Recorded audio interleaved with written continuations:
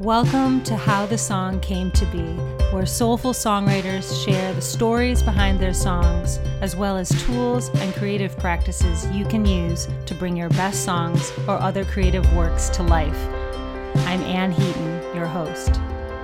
And he played solo, and I just never seen anyone bring that kind of rock and roll energy to a solo performance. And I'm not talking about bashing on his guitar at all. I'm not talking about jumping up and down and yelling. I'm talking about playing quietly, but with extraordinary power, or at least power that I hadn't seen before. Wow. And that night, I was with a friend, and it had the same effect on my friend, where it showed me what the music that I wanted to play was. Welcome to How the Song Came to Be. I'm Ann Heaton, your host. Today's guest is Bob Hillman, a San Francisco singer-songwriter who is well into the second act of a career that began in the late 1990s in New York City, where he fell in with Jack Hardy's long-running songwriting group, which met every Monday night in Greenwich Village to eat pasta and share new songs. Bob's career flourished in the early thousands, then survived 10 years of real jobs and resumed in 2016. Bob's most recent full-length album was released in April 2019. Some of Us Are Free, Some of Us Are Lost. Bob has toured extensively with Suzanne Vega, playing venues like the Fillmore Auditorium and Bowery Ballroom. Most recently, Bob wrote and recorded Inside and Terrified, a 5-song EP written during and about the COVID-19 lockdown. Bob, welcome to the show. So good to see you. Thank you. You too. Yay, I'm so happy you're here. This is really fun. So we had a little bit of an email exchange and an exchange just now, and I'm really excited to kind of dive into especially what you raised about the theme of empowerment around being an artist. But before we get into all of that and your new EP, I'd like to start the way we usually do, which is just to ask you what compelled you to start writing songs in the beginning. Like, what was it? I had a strong compulsion. From my very early years, I was interested in musical instruments, banging on the piano in my grandma's house. I took piano lessons. I took drum lessons after that. I took guitar lessons after that. But I was never the kind of guy who practiced, like you would practice to be in Van Halen, let's say. For example, I sat around playing songs. I was always a song guy. Yeah. And in my high school years, that had a lot to do with classic rock and the Grateful Dead and those kind of great songs from those catalogs. But when I was an avid reader of the LA Times calendar section, having grown up in Los Angeles, and there was a critic there named Robert Hilburn, whose name is very similar to my own, by the way, but also more relevantly, had great taste in music from my perspective. And he was on top of the, like 10,000 Maniacs and REM, and he was really into U2 pretty early on. And so I tended to take his recommendations. And when Peter Case from the Plimsouls, who were like a rocking band in LA when I was a teenager, started doing acoustic stuff, Robert Hilburn was all over it. And I picked up Peter's second solo album, it's got a long title, but we call it Blue Guitar for short. And it was a different kind of folk music. Really, it was the prototype for Americana. It was one of the first Americana records, but it had really gritty lyrics. It wasn't campfire music, which is one way to think about folk music. It had a grittier, so I guess maybe it was more from the Woody Guthrie side of folk music than the Pete Seeger. But it was also sort of turbocharged with the way it was written and performed. And I listened to that record a lot. And in the summer of maybe 1989, I went to go see Peter at McCabe's, which was then and is now his home base. And he played solo, and I just never seen anyone bring that kind of rock and roll energy to a solo performance. And I'm not talking about bashing on his guitar at all. I'm not talking about jumping up and down and yelling. I'm talking about playing quietly, but with extraordinary power, or at least power that I hadn't seen before.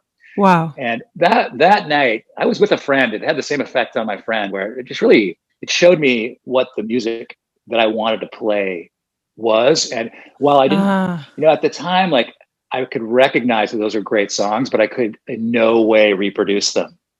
I think a lot of us have those experiences where we're hip enough to know what a good song sounds like, but not experienced enough to write a good song of our own. Right. And so, wow. Time passed during college. This was, the beginning of college for me. And by the end of college, I had some songs, but they just weren't good. I knew they weren't good, but I was trying. Yeah. I wouldn't call myself prolific, but I played sports in college. I had a lot of interests. But after college, I moved to New York to escape the life of a professional beach volleyball player, which was I did not know that about you. Okay. I could have been a decent mid-level professional beach volleyball player. Okay. But I did not. And it was very easy. You can imagine how easy it would be to fall into the beach volleyball lifestyle, especially in the late 80s. Okay. Early 90s when it was on network television and very popular. I didn't move to New York just to escape that. I'm somewhat exaggerating. Yeah. But there did feel like there was a dichotomy in my life where there was sort of the person I had been who played sports and did music on the side, but didn't play in bands, wasn't part of any kind of, saw music and was super interested in music, but it wasn't my life. And one of the reasons I moved to New York was to kind of reinvent myself as the person I envisioned myself being. Oh, wow. This is with the benefit of hindsight, obviously, but I believe there was also some foresight. I really had no plans. I had no plans after college. I went to good school and people were going off to get real jobs. Right. And I just never once considered doing that same thing, going to a job interview. I just had no plans. Right. Well, it's interesting. One thing I just want to kind of highlight and touch on for a second, you mentioned this idea of, the songs that are grittier and it's less sing along at the campfire. And I'm thinking what I know about you, two things come to mind about your songs. You're very thoughtful and I know you're philosophical. Don't you have a song about Tolstoy or something? Yes. Yeah. And then, and also I'm thinking about, I think it's the opening track on this EP. What's the first song on your EP? It's called I Often Dream of Candlelight, Maria. Okay. I think it's this one. It's where the verses are just one note. That's right. And it's you get this sense, you really have our attention, or you have my attention as a listener. And it's you're not trying to please us in the usual way. You're capturing us. And I feel it's interesting that you were able to hone in before you were really writing tons of song on this thing that you were kind of going for. And now you do that. Yeah. There's always more to do, but over 25 years of attempts, I feel like I'm in a pretty good place relative to where I wanted to be as an artist. Yeah. And how do you what is it about putting the words together? What kind of drives you? I want to get a song down. I'll give an example. For me, I started writing songs because I was emotionally and spiritually constipated. I felt I didn't have anywhere to put the things I was thinking about or feeling about. I didn't even know people who were thinking about the things I was thinking about. And this seemed like the only place for it. That was the beginning. It's not that way anymore. But so I'm just curious. So the question is kind of where does the compulsion come from, or what drives the compulsion? Yeah. I really don't know. Okay. I really don't know. And I can tell you that I've always been moved by music and I feel its power. Yeah. And I live for those moments when I find something that speaks to me. So for example, that Peter Case record, or many times over the years, just to name a few, Richard Buckner's album Since, which is, I think maybe at this point, a fairly obscure album, or the Freddie Johnson record, This Perfect World, or more recently, I love The Weatherman by Gregory Alan Isakov. I got really obsessed with that one. The first Bon Iver, when Iron and Wine first started out, their second album. Mm-hmm. And, I like most of Iron and Wine's albums, but that one really spoke to me, and I live for those moments. And that's why I check out tons of new music. It just, it doesn't always speak to me, but when it speaks to me, I'm transported, and that's an experience I want over and over again. Yeah. And there's something about that has to do with making my own music, because I get that same feeling when I'm working on something that makes sense to me. Yeah. Cool. So I might be chasing a feeling. That might be the answer.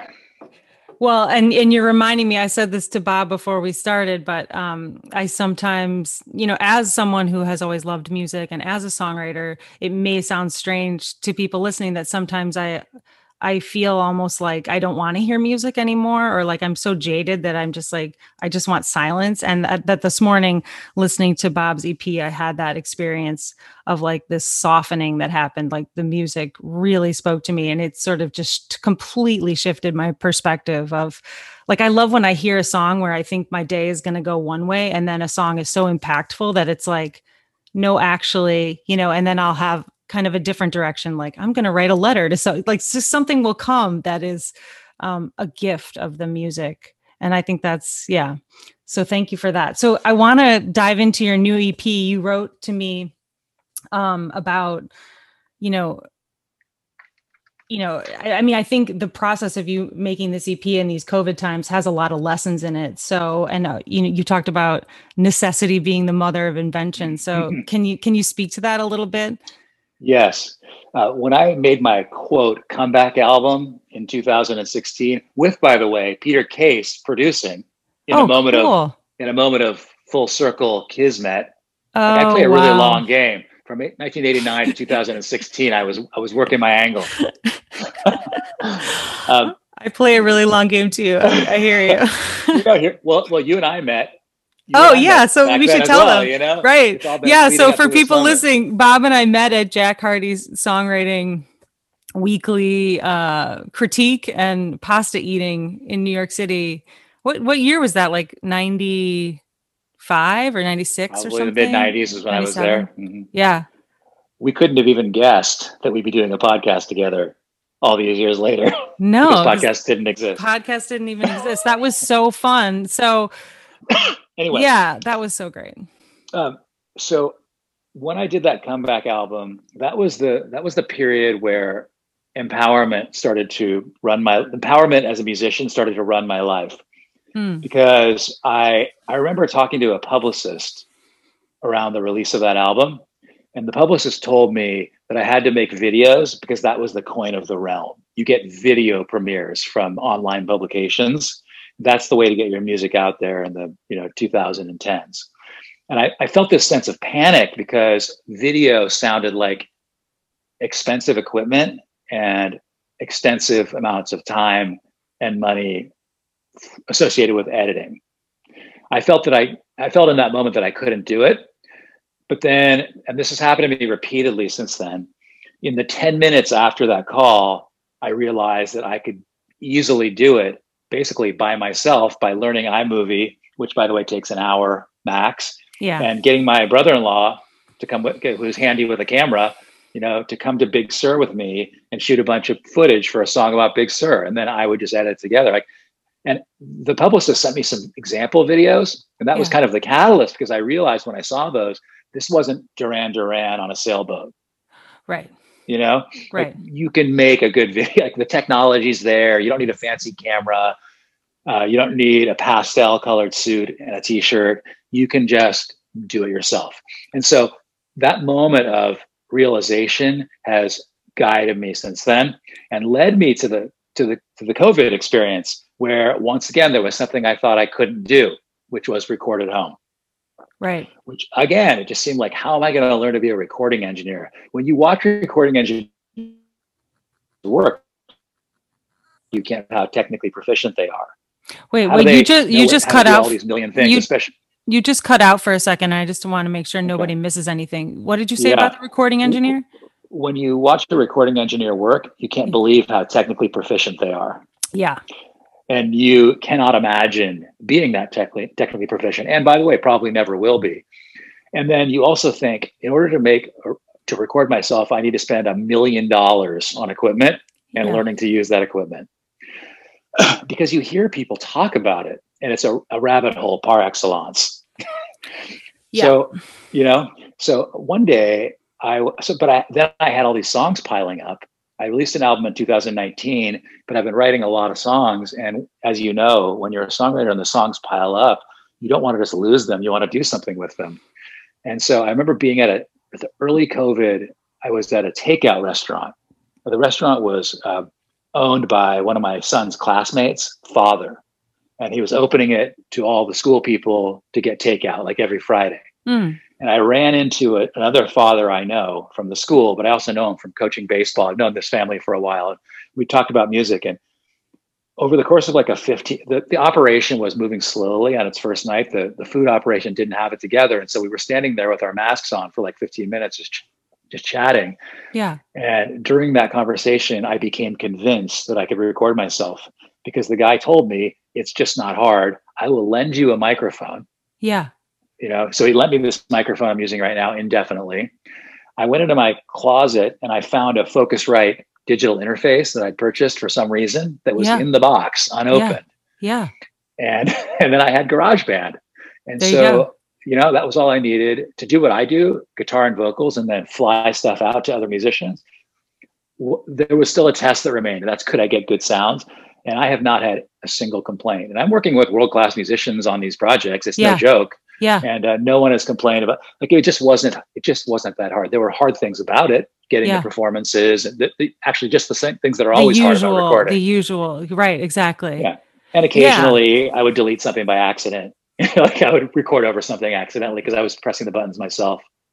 Yeah. I mean, that is so cool. That's why having these, obviously COVID is not something that we wanted, but it's interesting that having this silver lining, like you would not have done that if you really weren't forced to. It sounds like, Absolutely not. And now I don't have to pay for recording studios if I don't want, which, I want to support recording studios, but it's a lot of, $1,000 a day or whatever. Right. At the mid range.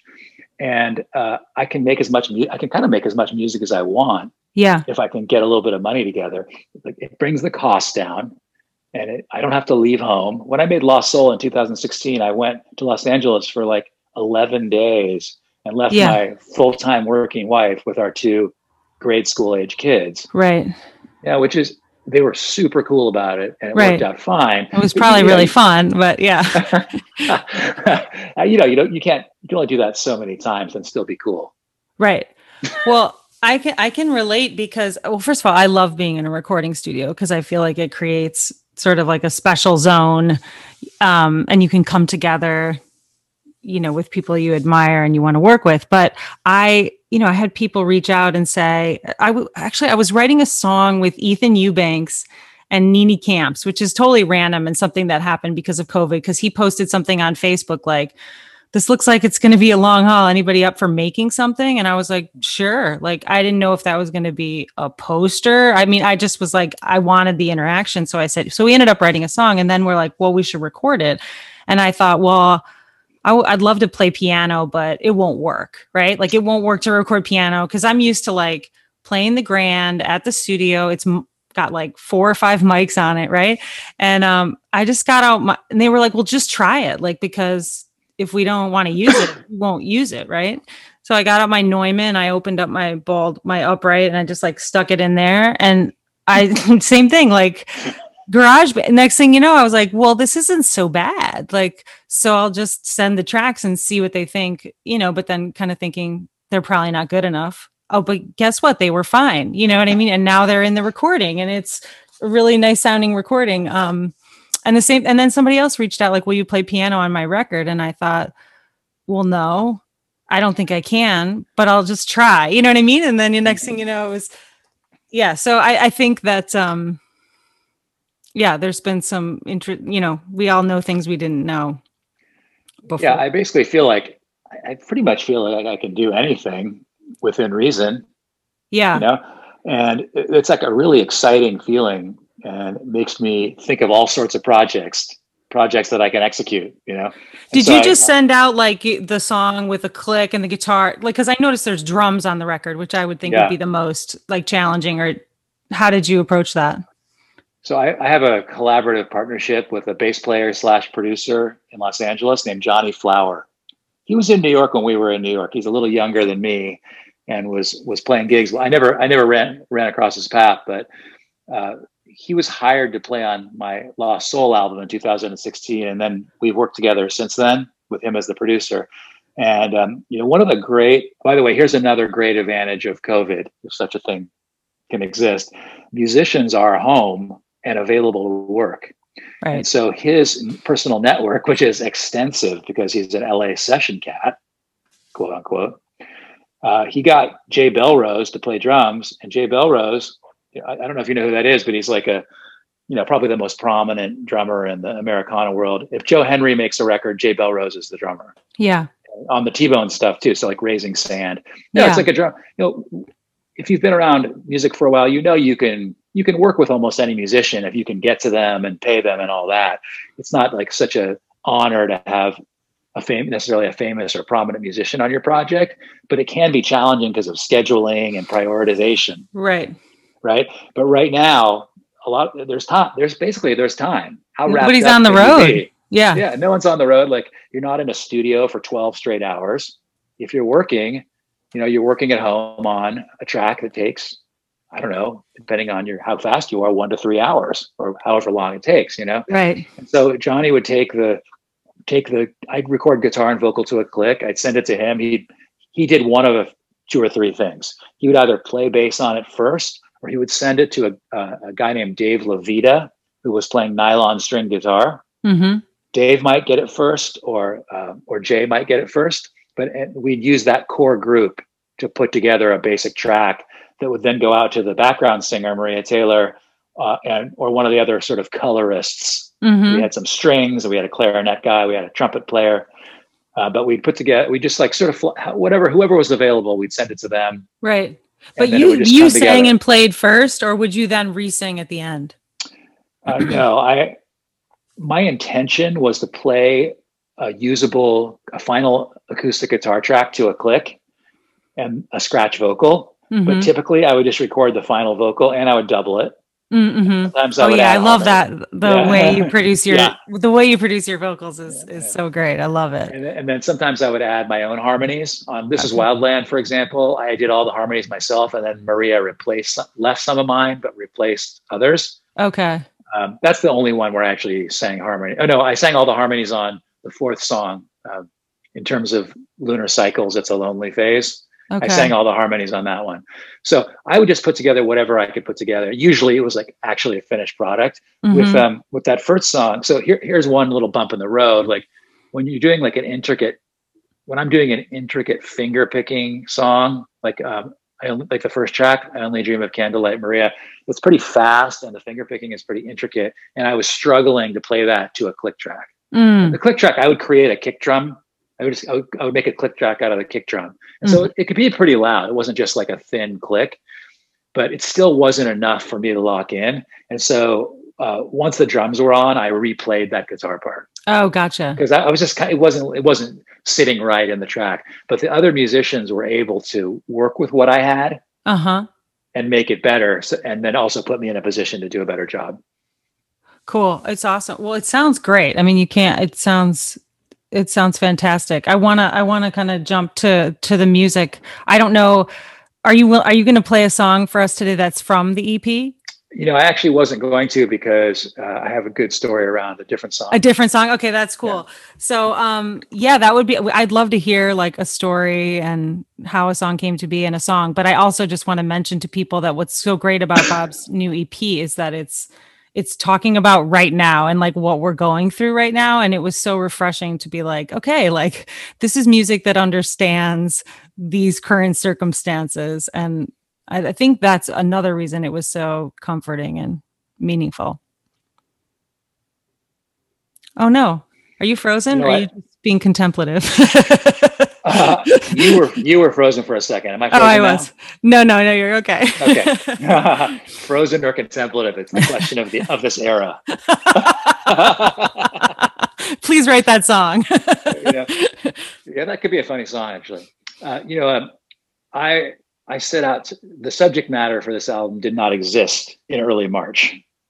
I wrote the songs in March and April because I've been writing a lot of songs, and I wanted to go really fast, and I wanted to be one of the first people to release a COVID album. Mm-hmm. But I do it on a somewhat of a shoestring budget and all that, and I'm never a musician's top priority, and so things got pushed off. Like the string player would be doing a video game session.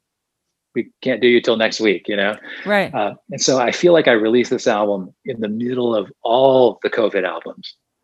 I feel like I didn't like win the first to market battle for the COVID album. But the songs, only two of the songs really take it on super directly. In fact, three of them are fairly abstract, and ideally they have a less of a timestamp. Mm-hmm. At least three of the five maybe will have less of a timestamp. Although I would say, to anyone considering making a COVID record now, there's not going to be a timestamp on COVID. We're not going to forget. No. So music about this will continue to resonate, but it can be tricky to take some of these things head on. In fact, one of the songs, the third song, it's called "Now I'm in Favor of a Wall." That's the one I was thinking of. Yeah. Yeah, like that one. I've been getting different kinds of feedback on that song. One of the kinds is, I totally don't get what you're talking about. It's super confusing. Why all the irony? And the other kind of feedback I've been getting on that song is, I just love what you're saying. So that one's a little confusing. That's not a first in the history of my music. Yeah. I've had irony in my music from the beginning, and I'd actually kind of thought, maybe I was overconfident, but I kind of thought I'd got the irony under control so that it was always comprehensible. Yeah. At least. Yeah. Perhaps not. But that song is the one I think that sticks out as being, maybe less of the moment than the others. Well, that one felt like, to me, like it gave the most space. It was the most thought provoking, because I had to be like, okay, like, because there's like, what does he mean? What could this mean? What is he asking us to think about? It's the one I'm still thinking about. Like, so in that sense, it's very engaging. I'm trying to think of the specific thoughts I was having on my walk. I was just thinking like, oh, like maybe I want to have a wall between me and these other people, but I don't. I mean, it was just like, it was pretty deep. So yeah, I tried to play off the border wall and talk about how, now we kind of, some people we're creating walls between us and other people. It's a somewhat complex thing to sing about. Yeah, it is. It is. All right. You going to play us a song? Sure. Okay. I want to play a song from my 2019 album. The album's called "Some of Us Are Free, Some of Us Are Lost." And the reason I chose this song is that I wrote it 3 times. Oh, interesting. Okay. I wrote this song 3 times, and I recorded it twice. So I had a musical idea. I was messing around with a new tuning that I now use all the time. This was in the early days. I was just tuning my low strings down a bit to get different voicings. And I landed on a musical idea that was appealing to me. And I wrote a song called "Altercation in the Parking Lot." And it was about when you are standing in a parking lot and some person starts honking at you, and then because you're in the way or something. Yeah. And then, it was just about like a conflict, like at Target. And I played it for people, and they were like, whatever. It didn't seem to fit, right? The lyric didn't seem to fit the musical idea. Yeah. And so I just said, all right, fine. I do this all the time. I say, fine, this is not working. And I abandoned it. But then the musical idea stuck with me. And like 6 months later, I wrote it again. And this time I made it really abstract. And it was about my personal insecurities. Oh, wow. But very abstract. So I brought it into a group of songwriters. And once again, they were like, I don't get it. Like, it was abstract to the point where maybe it was incomprehensible and my message was not getting across. Uh-huh. And one person in the group, a guy named James Hips, who works up in Tiburon here in Northern California at the guitar shop you would go to if you had $30,000. Okay. He said, "This sounds like a love song." Oh. And so then in the next 2 weeks, I rewrote it as a love song about the night I met my wife. Oh my gosh. Yeah. So that was the third version. And when I brought that one in, it totally clicked. And people were like, this is the song, this is what it was meant to be. Those people hadn't heard all three versions, Yeah. but people had heard like one of the versions. Right. And when you say you brought it in, you mean to your weekly songwriting group that you do online, right? Without getting too into the deal. This was before that. Oh, it was before that. I do have a weekly online group, but this song was from a few years ago. Oh, okay. And at the time, I had a monthly group. Okay. That I ran with a woman named Rachel Garland here in San Francisco. Okay. So yeah, I mean, I always have a group of people around me to provide a deadline for my songwriting, right, and also to provide constructive feedback as needed. And it's often needed. Oh my gosh, I love that you rewrote this 3 times. I just want to underline that, like you don't be afraid to give it another crack. And the other thing about it is that I recorded it twice. So when we were in LA making this album, it was towards the end of the sessions, and we were making a fairly reflective record with a lot of space in it. I've been super influenced by Joni Mitchell's Middle Period, Hejira, and the Hissing of Summer Lawns, and I was kind of doing my version of that, which sounds nothing like her, but has things in common if you're looking for it. Mm-hmm. And so instead of this song has like it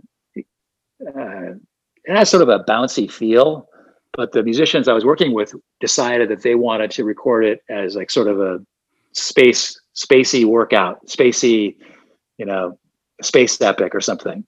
Mm-hmm. And so they recorded what I call the meditative version of it first. Mm-hmm. And it is really cool. And that song, I've never had, much in the way of like TV placements, but just sort of somewhat by circuitous methods, it got into a Canadian TV show called Heartland. And now it's on their playlist on Spotify. And it's like my number one Spotify song. Oh my gosh, that's amazing. Even though it's like the least commercial, it's like the least, it's just like a moody song that goes on in the background of something. Yeah. So that's really cool. And I'm super glad we recorded it that way with like really far out pedal steel and, Casio keyboards. And like, oh, wow. All sorts that's of so interesting cool. sounds. But after we finished that, everyone was kind of ready to leave. But I basically insisted that we record it in a more straightforward way. Yeah. As well. And I had the idea of putting it on the album twice because I knew that we could do it very, very differently, 180 degrees different from how we'd done it. And so we recorded this version that was also unlike anything I'd ever recorded, which has like an R&B feel with like chink chink guitar and like electric piano. So there are I recorded two versions of it and I put them both on the album. So I wrote the song 3 times and I recorded it twice. And so it's like my most like worked over song ever, So here's my question. So do you remember the other versions? I have the lyrics. I mean, because I'm thinking, I don't know. I think it might be really interesting if you could back to back play, like, I can't. I don't have the lyrics to Altercation in the Parking Lot accessible on my computer right now. Okay. But I can. Why don't we? I can play a little part of it. I can play like just the hook line. The hook line of the Target one. Okay. Yeah, I can say. There's an old.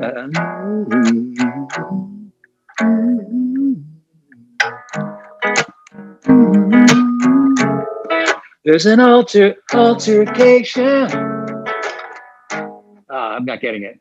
Why don't I sing that part after when I? Okay, cool. Okay. Yeah, I'll play the regular version. Okay, so cool. Sounds good.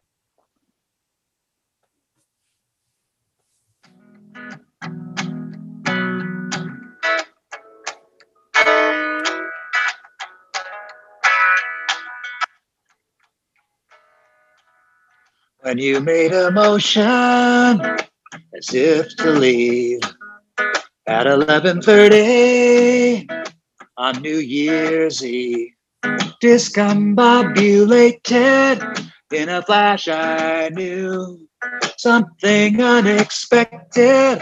I'm in love with you.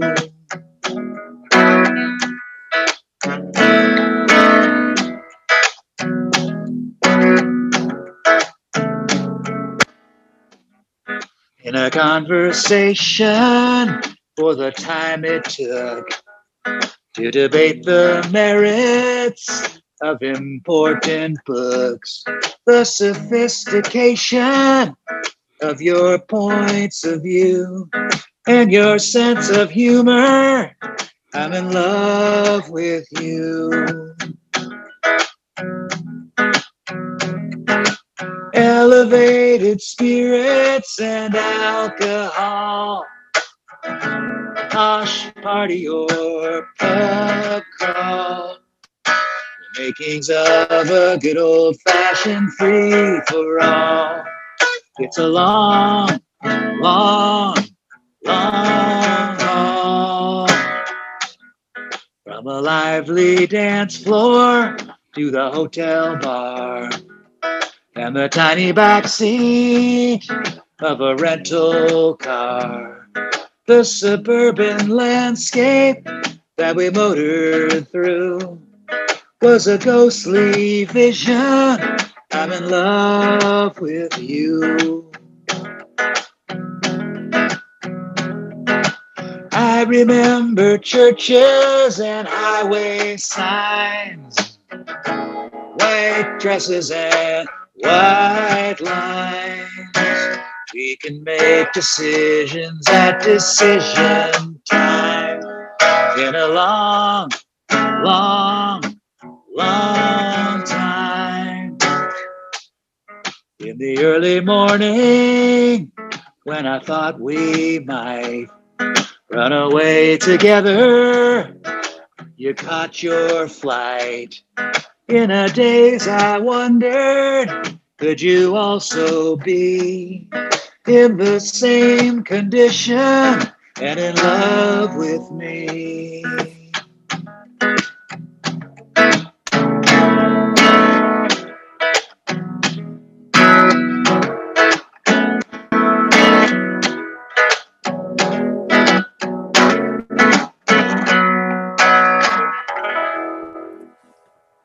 Yay!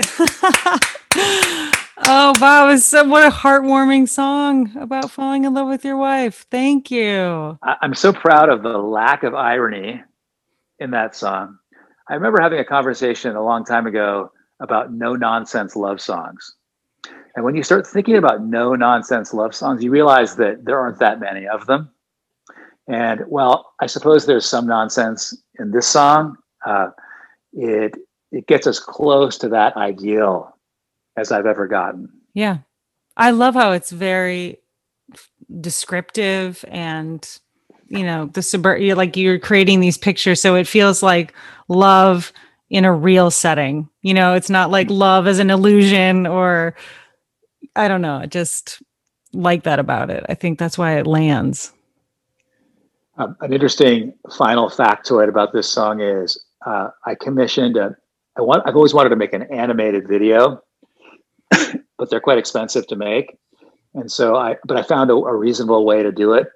And I made an animated video in which I animated my wife without telling her in advance, without getting the okay. And then, oh my God. I had it like premiered, like in an online publication, and just waited to see what she would, and just waited to see what would happen. And, basically nothing happened. It was almost as if she didn't even check it out.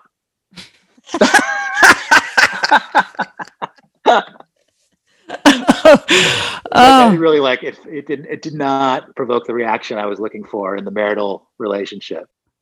Did she already know about the song and just not the video, or did she not know about it? Okay. There's another song about her on the album. It's called "Song for Sarah," and it's about her commute. It's a very abstract, Joni Mitchell inspired rendering of her commute. And she did have a reaction to that one. She felt that some of the details were not realistic.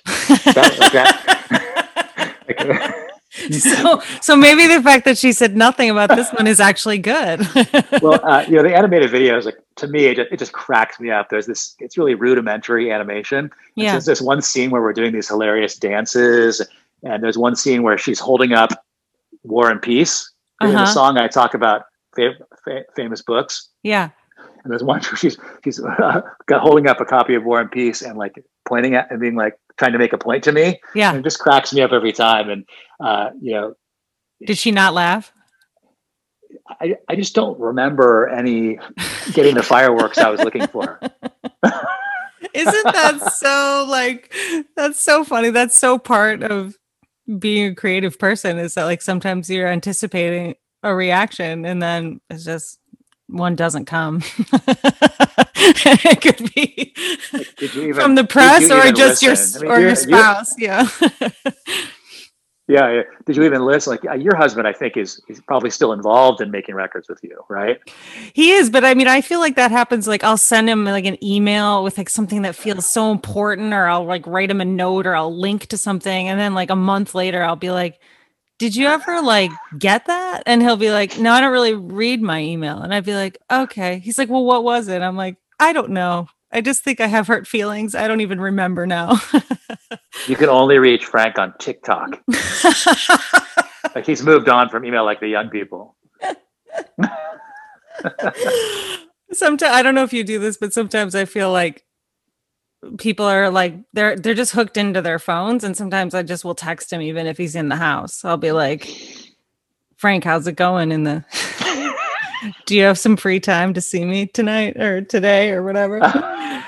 Oh my gosh. Oh, but the other line was the way I sang the original version was there's an altercation in the parking lot. Oh, yeah. Okay. Yes. Okay. So this is a great segue, because I agree with your songwriting feedback group that it's much better as a love song. So and that melody is so pretty. Da, da, da, da. I love that. So can you talk a little bit about, because you and I, like we mentioned earlier, we met at Jack Hardy's songwriting group, in New York City. We'd come and eat pasta and play songs. It was so fun. You had a song every week that was so well wordsmithed, and I was there and there was no piano, so I would just sing a cappella. Right. But That's not, and I feel like sometimes I'd play songs and people would not know what feedback to give me, but I still got a lot out of it. And you've just sort of really dutifully been doing that for many years. And I know you have a group now. Can you talk about like what that's given you and why that's meaningful? It's been the most important thing, if not maybe one of the top 3 most important things in my songwriting life for 25 years. Mm-hmm. I when I first moved to New York, I started going to open mics just like you did. And at that time, there was the Fast Folk Cafe, which Jack Hardy had started with Wendy Beckerman and Tim Robinson and a bunch of other people. I went to the open mic. I just became friends with those people. And I found out about the Monday night songwriters meeting and started going to it, and subsequently wrote a song a week with months off for whatever, trips I was doing. But, for many years. And that group of people became my best friends. And when I moved to San Francisco, coincidentally, Wendy Beckerman had also moved to the Bay Area. And so Wendy and I, this was in 2000 or so, 5 years after I'd started going to Jack's meeting. And Wendy and I started a weekly meeting in San Francisco with some people we knew and some people we met. But then I moved to Iowa for 5 years. And I did not have a songwriters meeting in Iowa. And subsequently, my output diminished, dramatically, because it's all about the deadline. And Jack himself, was this like great non-guru guru. He was a songwriting guru, but he didn't fancy himself that way and did not want to be that, and in fact could be rather self-destructive in that department. But he sometimes told me, like, you think I have this meeting because like I want to help everyone? He's like, no, I just need a deadline. And he was joking to an extent. He did love to help people and all that. But like, if you have a deadline, this is my experience, but I happen to believe that it can be everyone's experience. I believe it rather bullheadedly, that if you set a deadline for yourself, you can write as many songs as you want. I have never tested the daily deadline. A week, is a good amount of time for me to come up with an idea, ruminate on it a bit, wrestle with it, and polish it. I can do that in 3 days sometimes, but sometimes last week, for example, it took me 6 days. Right. But I feel like a week is a reasonable amount of time if you know the deadline's coming, and if you can figure out ways to write in the margins of your day. If you can have an always on for me, it has to be always on. Tim Robinson, who I mentioned before, we'll have a meeting on a Monday night and he'll send me a new song by 10 o'clock the next morning. Mm. I wish he wouldn't do that. You're like, could you just save this in your drafts and like for a couple of days? I've written like something like 55 songs this year, already. And like for me, that's probably the most songs I've ever written in a year. I'm going to get to 60 something because I'm writing every week, but like I can't go from 9 p.m. to 10 a.m. and like write a fully developed song. So it kind of pisses me off / makes me feel insecure. But anyway, so Wendy and I started a meeting in San Francisco that met weekly. I went to Iowa. I came back to San Francisco and the meeting had shifted to monthly. Okay. And so I started going to that. This was when my kids were young and I was kind of like, I'd quit music. I was a brand manager for Glad plastic containers at the Clorox company. Wow. Like I was out of it, Okay. But I got back into it when my younger son was like 2. I was like, all right, I got to get back to songwriting. It had been a year. There was 1 year where I really didn't write any songs and I wasn't doing any gigs. I was doing maybe 1 gig. So I went back to this meeting and sort of got back on it, made the record with Peter Case, and started a second meeting in San Francisco with my good friend, Rachel Garland. Mm-hmm. Did you know Rachel in New York? I know her like barely, but yeah. Yeah, she's the greatest, super great songwriter, a wonderful person. And she wanted to have a meeting at her house, which is super near my house. And so we did that. So I had 2 meetings going at the same time and I would stagger them. So you see, I was adding additional artificial deadlines. Yeah. And then when COVID hit and we couldn't meet in person, I had another moment of empowerment where I was like, wait a second, I can have whatever songwriters meeting I want. Right. And, it's really hard for people to follow this routine sometimes.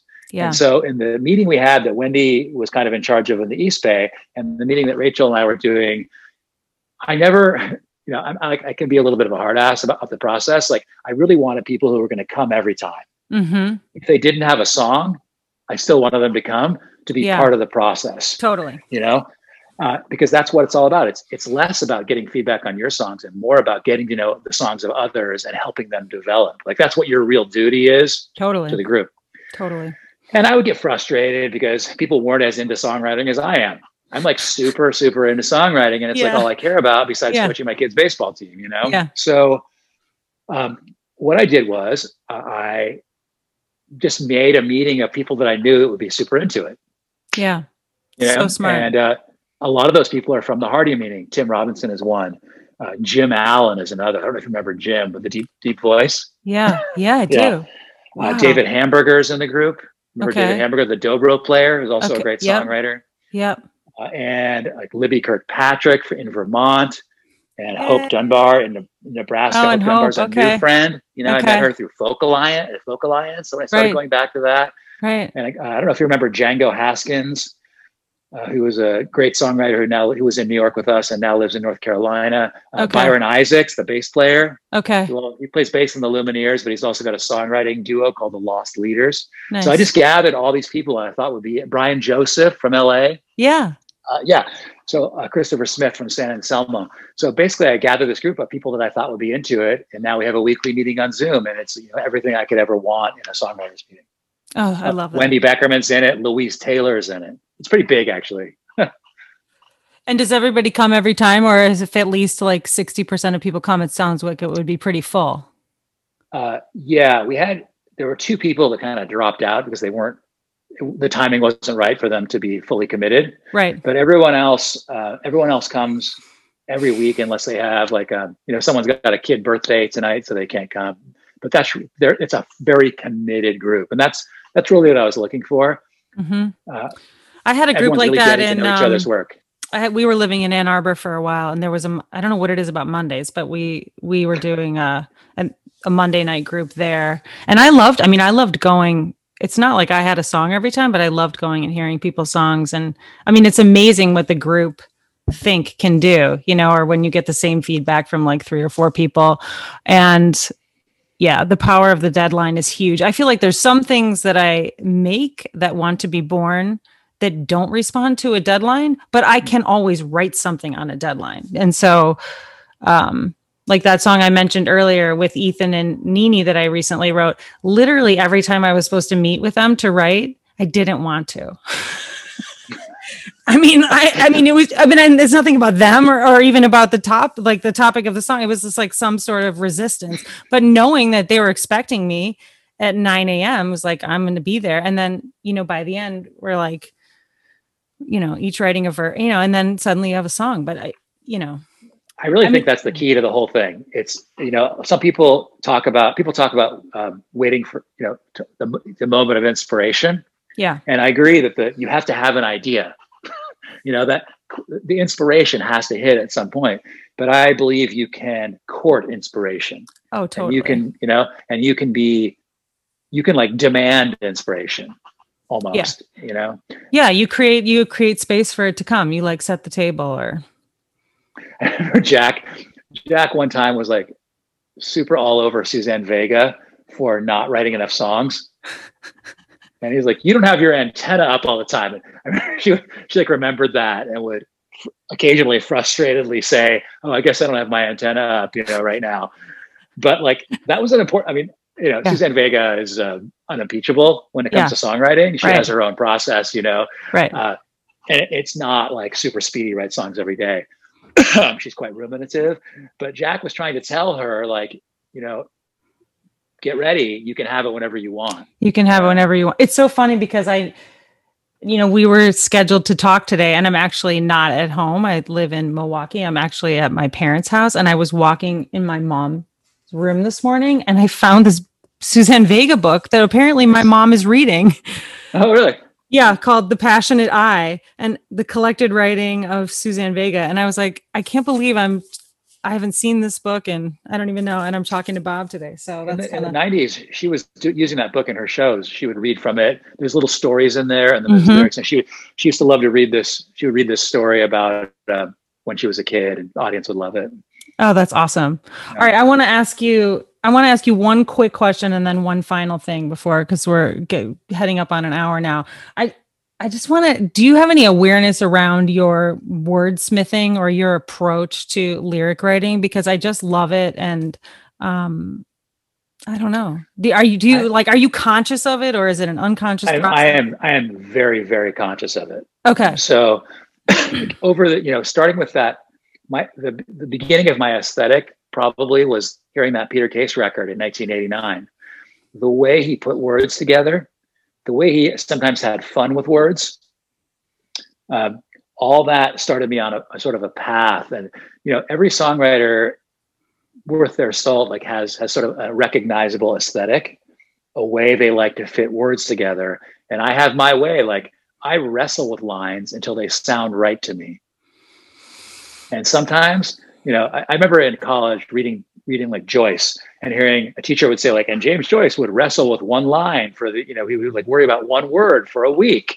And that was obviously at that time incomprehensible to me, but I kind of understand. I'm not comparing myself with James Joyce, but I do now understand this notion of wrestling with something. And it might be a matter of versus the. It could be as simple as, should I use a here or should I use the here? But I care a lot about every word and how it sounds. I don't always nail it. And in fact, the hardest songs to write are the ones where I've somewhat painted myself into a musical corner where the words have to hit certain marks. And it's just like impossible to express an idea clearly. I'm just like, I struggle to express the idea clearly within that context I've set for myself. Yeah. But I wrestle with it and I really am not comfortable presenting it to anyone until it sounds like I want it to sound. Yeah, cool. Well, I just want to highlight that because as you know, this podcast is for people who love music and love songs, but it's for makers and songwriters. And so just highlighting the fact that you stay open to how could this be better? Or how can this more hit the mark? It's not just because it's down, you keep it. So I sense that. And there's like there's a naturalness to the words. Like it never feels like you're rhyming for the sake of rhyming. And it always feels like the idea is primary, but there's a way that, I don't feel like you jammed in a bunch of syllables on it just feels as a songwriter, I feel like you sat with it, but it sounds very natural, like you didn't over labor it, if that makes sense. I mean, some people can just spit it out and it sounds beautiful. I'm not one of those people. I have to work hard to make it sound right, quote unquote, right.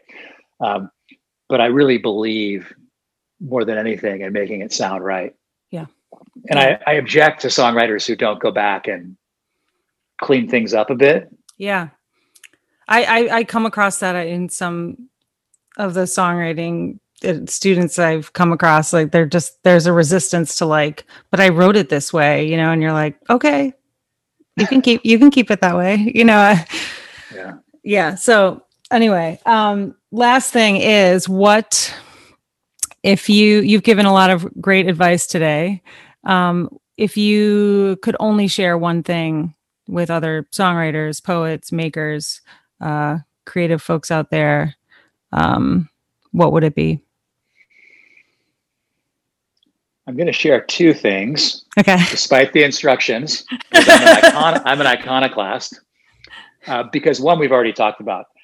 My advice to anyone would be, you can write more songs and you can write better songs. If you think you need to wait for inspiration, you're wrong. You can demand inspiration. And if you think you have your songs together, which we all do, basically in the present, we feel like we have our songs together, but I would argue that we never do to the extent that we can. And so I have these groups to remind me of that, to show me things that I haven't thought of myself, and to remind me when there's something I think is together, but isn't together. I was just listening to a bunch of my songs for a project I have in mind. And there were some that at the time I wrote them, I thought were really happening. And now I have problems with them. So I constantly realize that things could be better. And, you know, I would hope that all songwriters would constantly strive to write more and better. And the second thing is like reading and writing. I would encourage any person who deals in words to read a lot. And you do it for two reasons. One is the perspective that you get, because we only have our own perspective. But if you read fiction, you can get the perspective of others. And that song of mine, Tolstoy, you mentioned early in the interview, is about basically how Tolstoy seemed to know everything about everyone. Like there could be a 13-year-old debutante or like a middle-aged peasant, and he seemed to be able to get into their heads just as effectively. I mean, not that I know what's in their heads, but it seemed right to me. If you read fiction, you can experience other perspectives, but perhaps more importantly, you get new ideas about use of language. And so if you read, I don't read poetry, and I don't necessarily recommend it to anyone. It's too hard for me, but I do have always read a lot of fiction. And if you go from, you're like your Raymond Carver type, who's really spare, to your like Gabriel Garcia type, who's like really lyrical, everything in between that is game. And you can figure out ways to write differently based simply on reading or listening to other music. Some of my favorite moments in my musical career is when a song has shown me a different way to write songs. Mm-hmm. Like when I first, Dan Byrne. I was just going to mention him. Oh my gosh. Okay. That's who you and I opened for at Martyrs in Chicago that night when we last saw each other. Yeah. I think. Yeah. I remember I'd never heard of him. I was at the Rocky Mountain Folks Festival, and he was in the middle of the day on Saturday or something. He played this song, Too Late to Die Young. And the first line was, the day that Elvis died was a mercy killing. Like, I could not believe that was it just was a whole other, and I heard that song, and I heard a few other songs that he played that weekend, and it just opened my eyes to like a whole different way of thinking about song. And that's happened to me, 5 times. Yeah. It's funny that, you're talking about reading fiction for two reasons, learning about other perspectives and then also use of language. It reminds me of this thing that I used to do when I would get stuck with a song. Like I have this song about New York and Chicago. You probably don't know it, but I remember I wasn't sure how to, I knew what I wanted to say, but I just didn't know how to approach it structurally. But I immediately thought, well, what would Dan Byrne do? How would he write this song? Because that's kind of this type of song I want to write, that it will be funny, but not in a ha-ha way. And that was like my key. And I've done that over the years. I'll, if I get stuck with something, I'd be like, who knows how to write this song? Like what artist? Like Bob Hillman, Sarah McLachlan, and I'll sort of try to like channel, almost like their awareness or their perspective, or their way of using language or melody. And, it's just a little magic trick that seems to work, even if it's great, just working for tool, me. Or even trick, like like the Brian Eno cards. Yeah. I forget what they're called. The product. About the cards. Yes. Yeah, I have the app on my phone, and I never use it, but I think about it a lot. Like sometimes you just need, like you just described something that could be in one of those cards. It could be like, what would Dan Byrne do? Or for me, I sometimes say, what would Joni Mitchell do? Yes. Lately, for the last 5 years, what would you? And like it can get you going. It gets you out of your own thing, but it's not copying. It's just jarring. Exactly. In fact, I think I'm going to do it again. I forgot about it till we were talking. This is great. That's why it's good to talk to people. Cool. Well, thank you so much for chatting and for being here today and sharing your experience and your beautiful music. Totally my pleasure. We're in the podcast era, and I love doing podcasts, and especially when I can talk about things that deeply interest me. Yeah, like this. Yeah, and we can kind of meander a little bit. Okay, well, check out Bob's music, and thank you so much for being here. Until next time. Thank you. Okay. Thanks so much for joining us. If you know someone who would enjoy or benefit from this podcast, please share it with them. Thanks so much. Much love.